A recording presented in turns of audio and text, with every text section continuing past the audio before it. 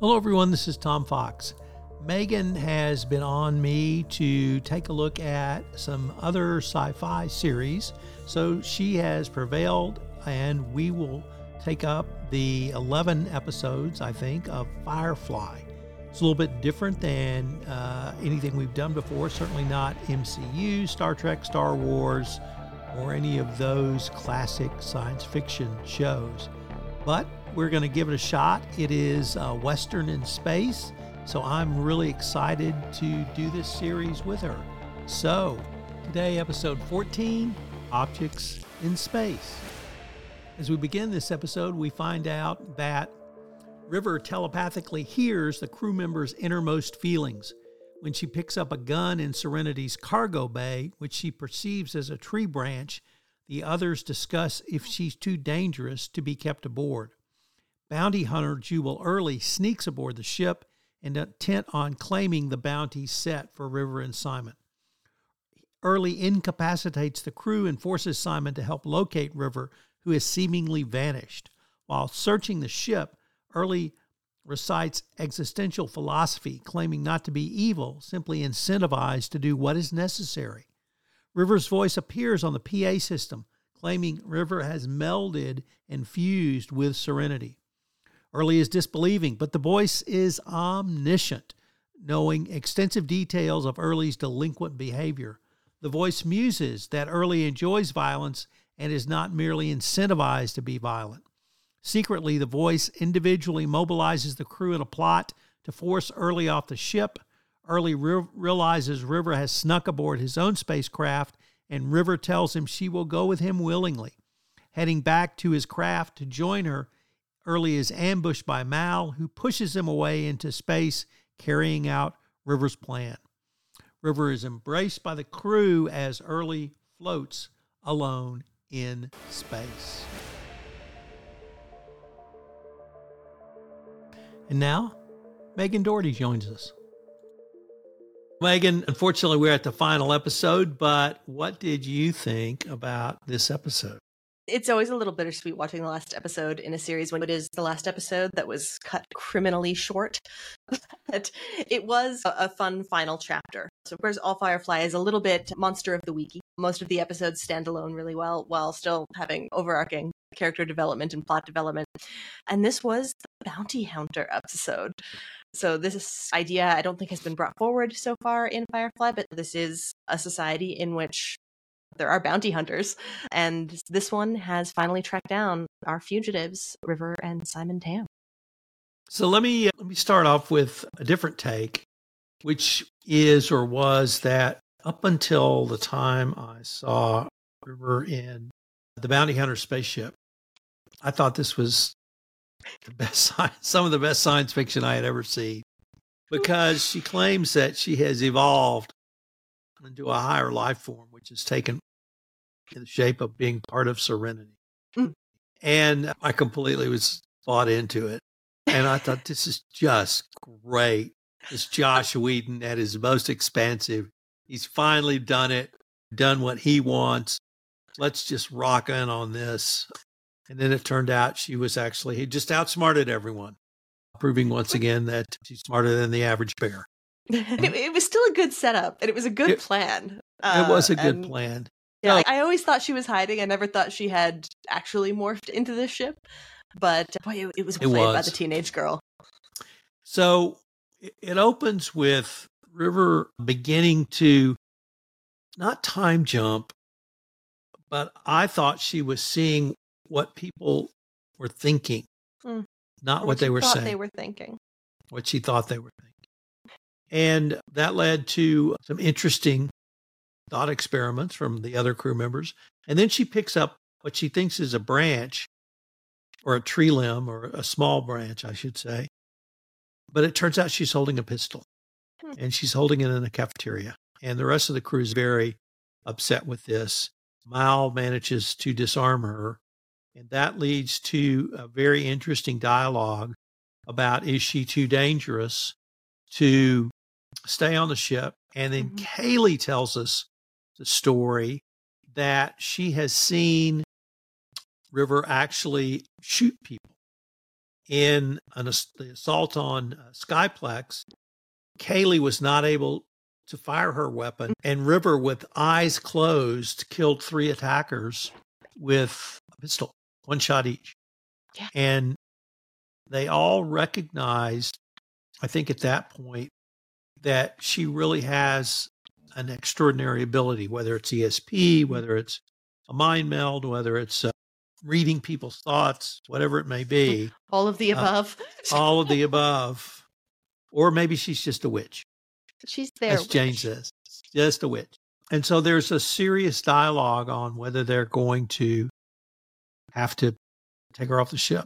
So this is going on, and we see another character studying the crew, studying the plans of the ship. And he comes up, and he actually, through EVA or extravehicular activity, he disembarks from his ship and gets into Serenity and is able to either take out or disable the crew he meets, to the point where he shanghais the doctor into trying to find River because she's not in her quarters.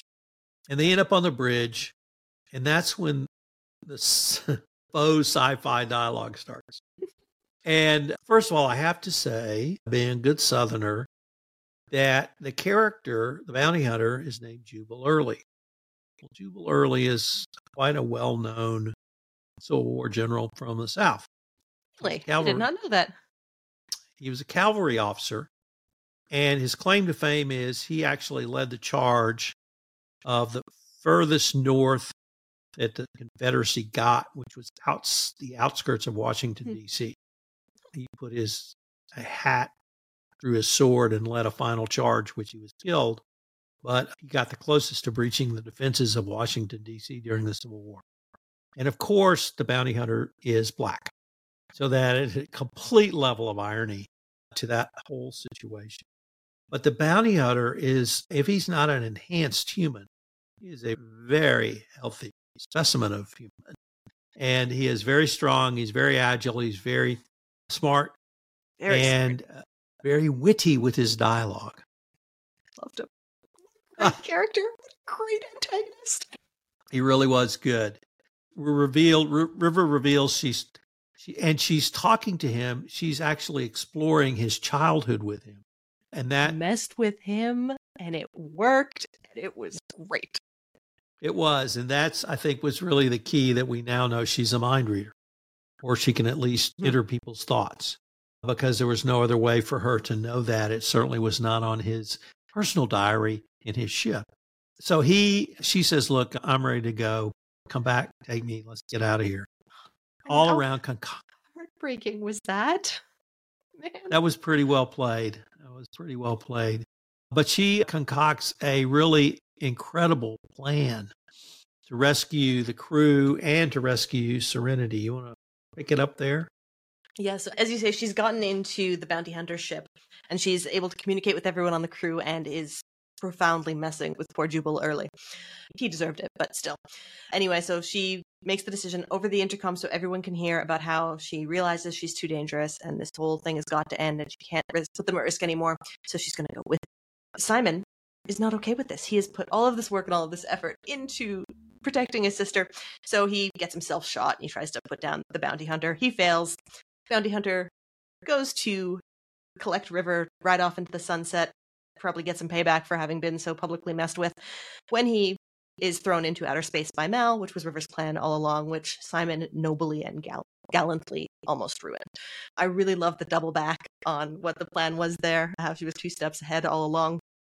It was all really tender in terms of the family connections, the relationships at play, who was trusting who.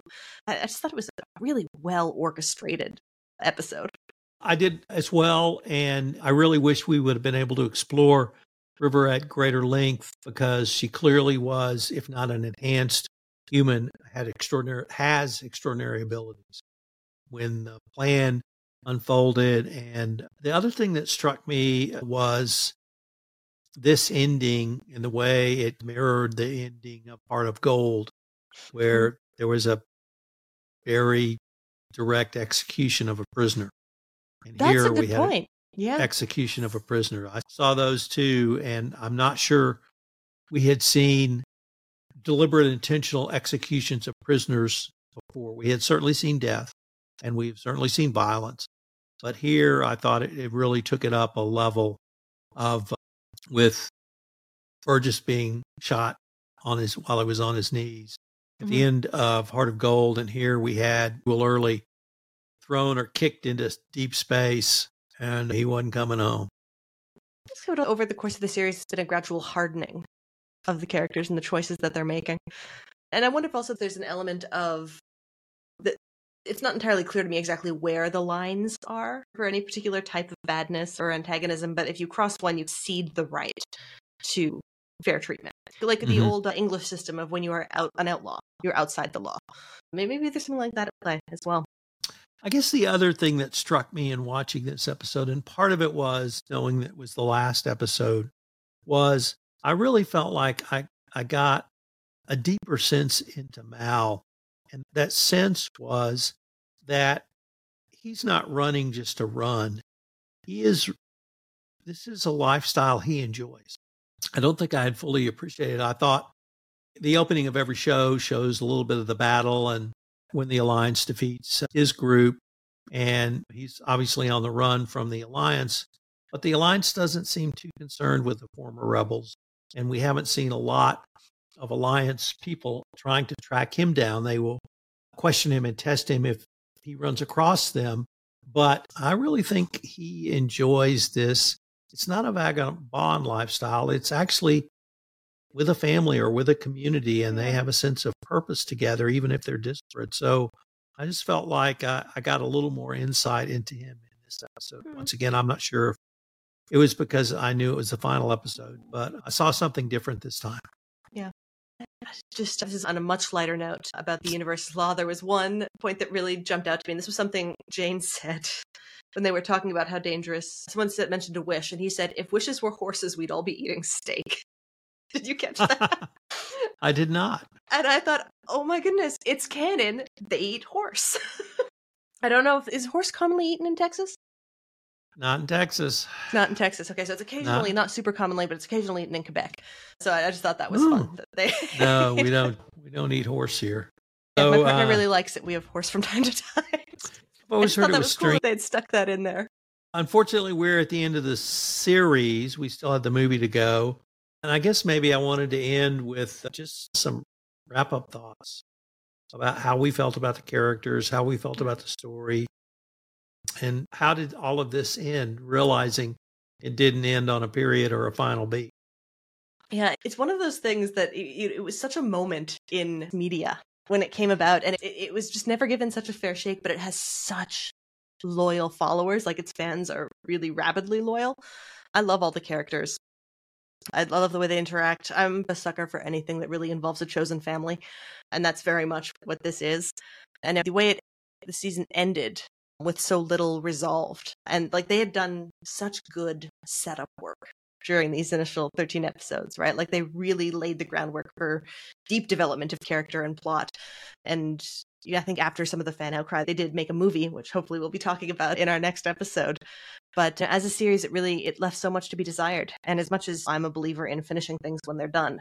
I guess the other thing that I thought was we saw with the director, Josh Whedon, some stereotypical characters just beginning to grow, or tropes. And like you mentioned in the prior episode, Heart of Gold, Jane, we saw a different side of Jane. And we saw actually a different side of Kaylee in this one. Something very bad had happened in her past that was only hinted at. River obviously is evolving in a way we don't know, and we don't know which way it's going to evolve. And then I had my insight into Mal. Where was that going to go? So I felt like we had some great opening season characters, and if they had been given opportunities, I think he took a lot of what he learned and applied this into his part of the MCU. Yeah, I think so too. And we can go on and on about the problematic parts of Whedon, but the man writes a good TV show. Not perfect, but really good. And yeah, I think exactly as you say, it was an amazing first season.